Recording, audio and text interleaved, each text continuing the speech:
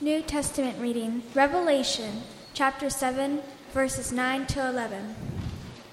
After this I looked, and there before me was a great multitude that no one could count, from every nation, tribe, people, and language, standing before the throne and before the Lamb. They were wearing white robes and were holding palm branches in their hands. And they cried out in a loud voice, "Salvation belongs to our God, who sits on the throne, and to the Lamb." All the angels were standing around the throne and around the elders and the 4 living creatures. They fell down on their faces before the throne and worshipped God, saying, "Amen. Praise and glory and wisdom and thanks and honor and power and strength be to our God forever and ever. Amen." The word of the Lord. Thanks be to God.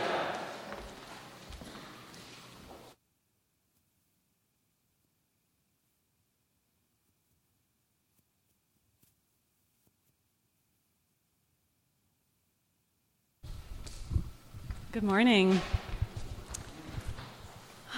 It's so great to be here. It's great to be part of your worship, part of the liturgy that you follow. I so appreciate the prayers. It's really nice to be here. And many faces we don't know. We would love to get to know you a little bit more as time allows. So as I was thinking about what I wanted to share with you, I was wishing I could somehow transport you to some of the experiences and the interactions that we've had in Cameroon to help you have a vision for the global church. So I know most of you cannot travel to Cameroon, but I want to invite you this morning to imagine your brothers and sisters in Christ laboring for the kingdom of God as you are, but in such a very different context. So we want to start out by greeting you, and a greeting is a very important part of Cameroonian culture. So we greet you not just as Brandon and Rachel and our kids were some of the missionaries at In Town. We want to greet you in the name of the Lord Jesus Christ as co-laborers with the Lord and with you in God's kingdom work in this world. We want to greet you also on behalf of the team that we work alongside in Cameroon. Our Wycliffe team is roughly 100 people giving their God-given talents to the work in Cameroon so that those whose lives have not yet been transformed by Christ can have the opportunity to hear about him in a language that speaks to them well and in a medium that's accessible to them. So, for example, some of these colleagues that we work alongside of, they are gifted in language learning or grammar analysis, maybe biblical exegesis or Greek, education, government relations, administration, aviation, software or app development. So when you hear this greeting from us, we want you to think of them too. They are very far from perfect. Trust me, we work together. They work with us. They would cringe or roll their eyes at a word like hero, but they are committed both in deed and in heart to the growth of the family of God, a family where we long to see lives transformed by love and grace and forgiveness. So hear their greeting as well. We want to also greet you from your Cameroonian brothers and sisters in Christ. Externally, they live in a context so very different from ours. Their daily challenges, their circumstantial problems can sometimes seem worlds apart from ours.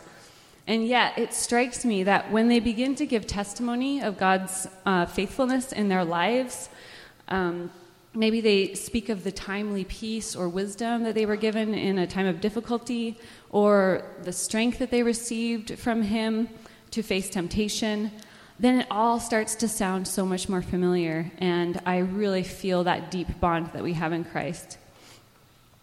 So I'd like to introduce you, so to speak, to our pastor in Yaoundé, Pastor Bodiang, who is so faithful in his study of God's Word, faithful in preaching its truth clearly and relevantly to his congregation, faithful in mentoring upcoming leaders to do the same.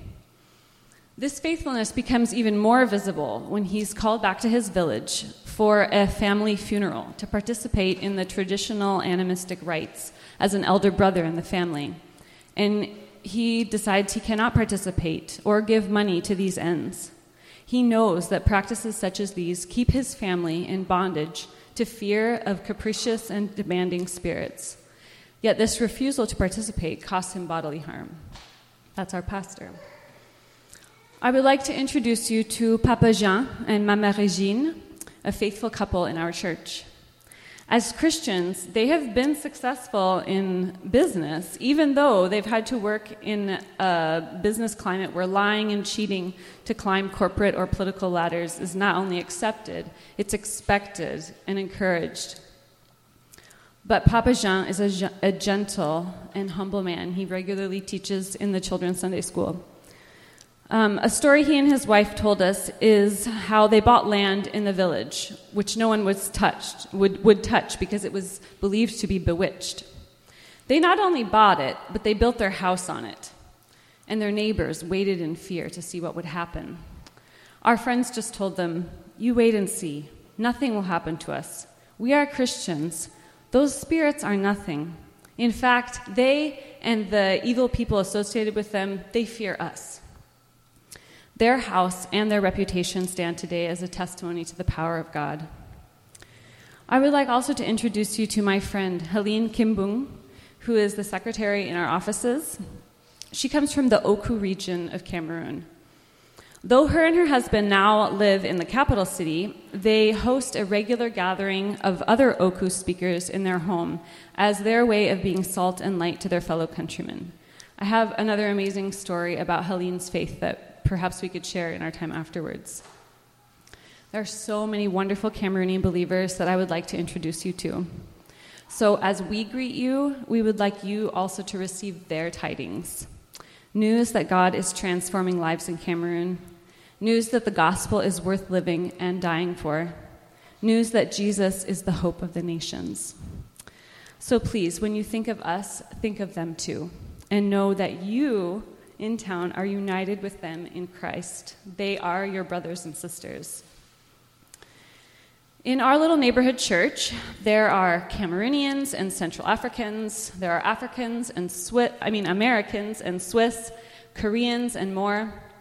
In our organization in Cameroon, there are Cameroonians from more cultures than I know to name, for there are 270 languages in Cameroon. In this organization, there's also North Americans, Europeans, and Australians. And one of the great privileges of working as we do in such a culturally diverse context is that all of this togetherness is like an advanced picture of heaven, just a little glimpse of the consummate kingdom of God with that diverse beauty that we long to see. Think of the passage in Revelation 7. So there's something so enriching and challenging, yes, very challenging. We wouldn't want to diminish that at all. There's a great truth there in the challenge, but it is so enriching working with so many people from different cultures, working together with the strengths and weaknesses that we as individuals and our cultures bring to the table. I think of in the prayer when it said, many members, but one body. So to us, it is a kingdom perspective to see God's family working together with a common vision, praying together, and learning from one another as we share the hope of Jesus with the nations. I hope that God would bless you here in Portland with the presence of some African believers. You would be greatly enriched. So this morning, Brandon and I want to remind us all that we are a part of something grand and global, that Jesus makes us brothers and sisters with people who have such different life circumstances than us, and that his message of love and grace, transformation and hope are worth bringing to a broken world. And Brandon's going to continue on with some of that theme.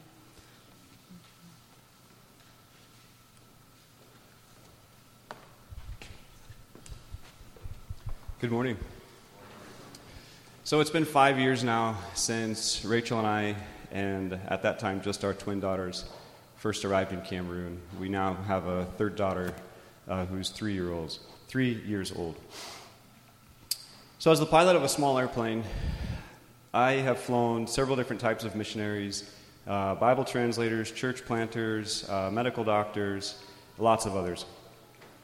I've flown sick and injured Cameroonians to the hospital, and many times I get to fly healed people back home again, but I've also flown some corpses. One time I flew 5 units of blood that had been sent from London, and it was on its way to a Catholic hospital up in the mountains where they were going to do open heart surgery. Another time I got to fly 250 pounds worth of wire and glass lenses to the city of Bangui so that they could then fabricate eyeglasses. We do work with some different conservation groups as well. So the flying I do is quite diverse, and I've been able to crisscross all over the Central African area now and become very familiar with the towns and the villages and even some of the huts and the people who live there. But this morning I want to just tell you guys about one place and kind of expound on this for a little bit. It's called Bayanga. Not like a Teenage Mutant Ninja Turtle yelling Cowabunga, but Bayanga. This is a place that's located deep within the equatorial jungles, and eventually it's the Congo River that comes out of there. So this is the headwaters of the Congo.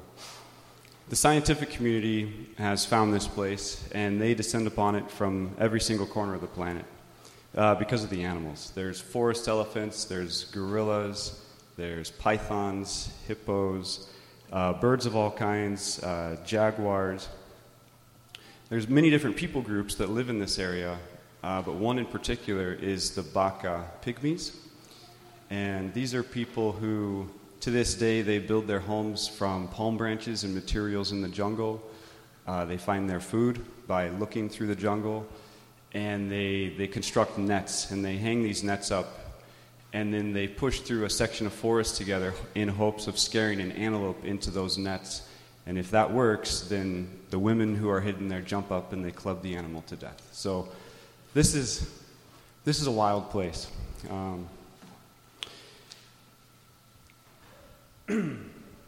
This past November, while many of you were here in the United States enjoying your leftover turkey and probably drinking a pumpkin spice latte and other lovely drinks, I was on a fishing trip in search of another creature in Bayanga.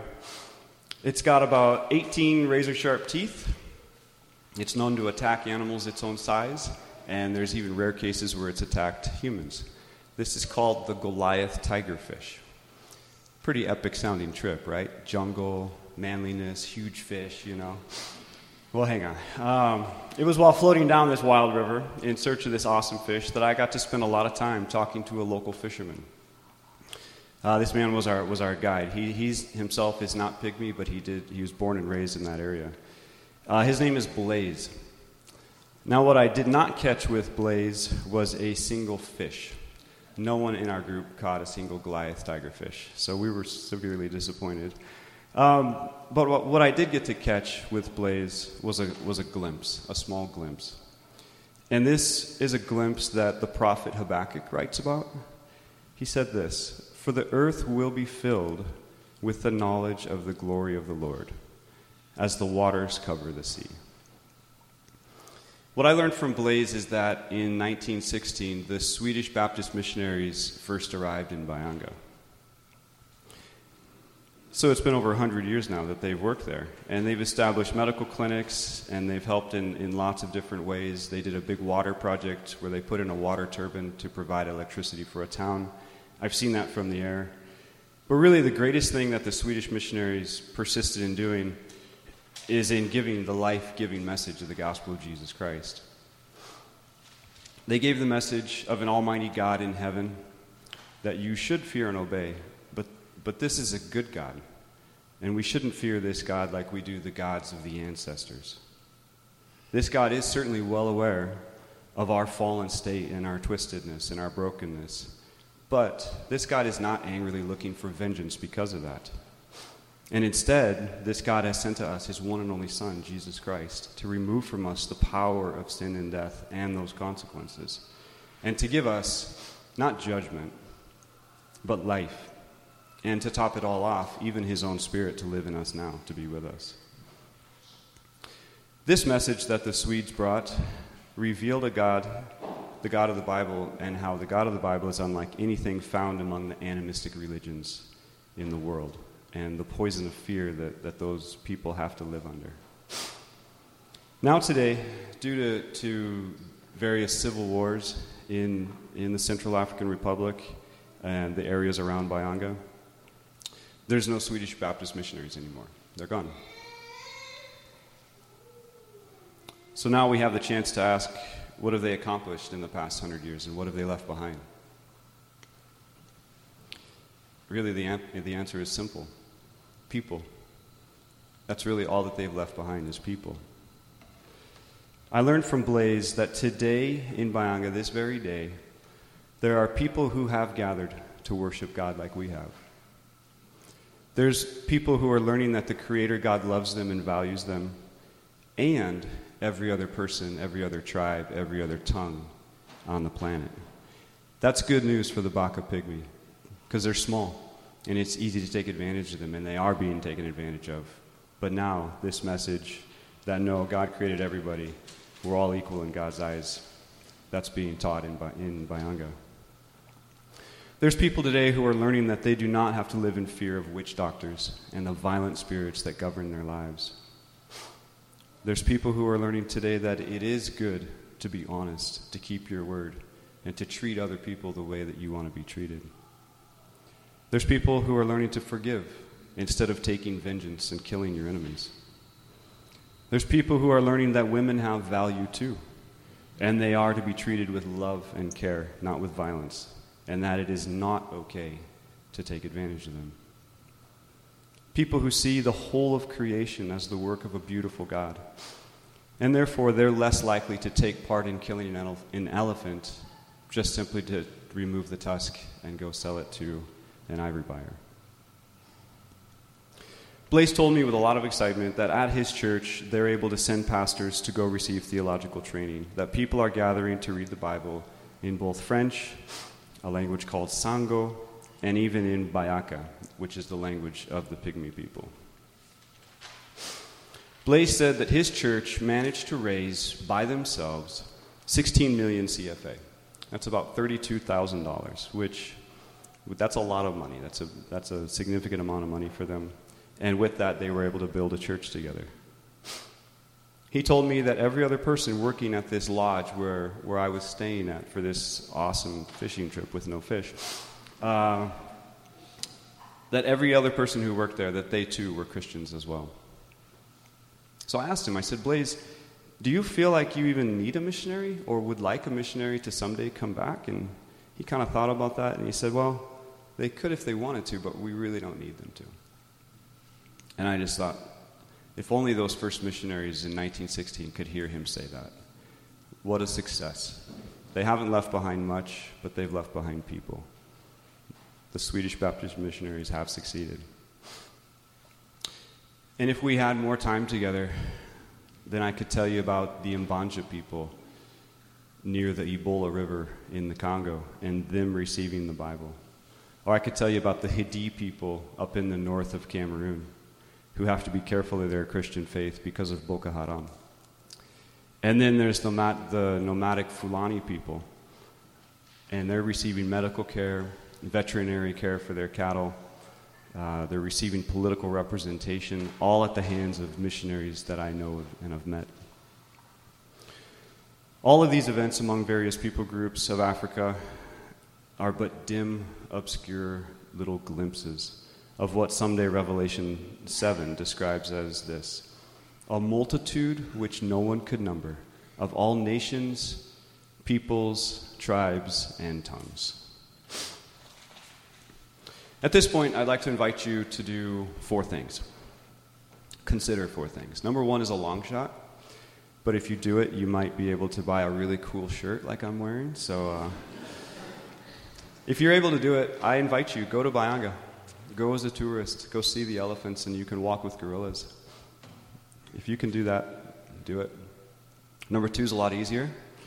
After church, stay here and listen to us speak, okay? Grab some coffee, and we'll have some pictures and some stories, and probably spend about 20 minutes just talking about what it is we're doing, and that way you can see more clearly. Number 3, in your own time, in your own way, I'd invite you to read the Gospel of Mark. And as you're reading, to ask this question. Based on the words and actions of Jesus, what is the kingdom of God like? Because in our world now, we take so much of it for granted.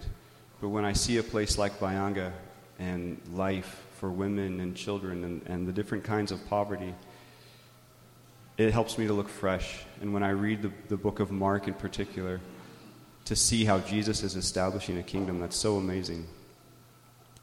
Last thing I'd invite you to do is to pray for Rachel and I and for our family. At the back of the church are some prayer cards and a sign-up sheet to receive our newsletter. And to pray for us according to 2 Thessalonians 3:1. It says this, "Finally, brothers and sisters, pray for us that the word of the Lord may run swiftly and be glorified, just as it is in you." And now let me pray for all of us to close. Our Father God, we thank you for your love and your goodness. Thank you for your revealing yourself to us. And thank you for the promise that this beautiful message is not just for us here in the West, but it's for everybody in the whole world. Thank you, Lord God, for the people in Bayanga. Thank you for Blaze and the church that he's a part of. Thank you for the Baka Pygmies. And we pray for them, God, that you protect and bless them. Be with them. Let them know you, to live with joy and peace and not fear and oppression. Lord, I thank you for Portland. I thank you for this church in Portland. And Lord God, thank you for these little glimpses of your kingdom coming to earth in what seem like insignificant ways, but may that continue. We pray all this in Jesus' name. Amen.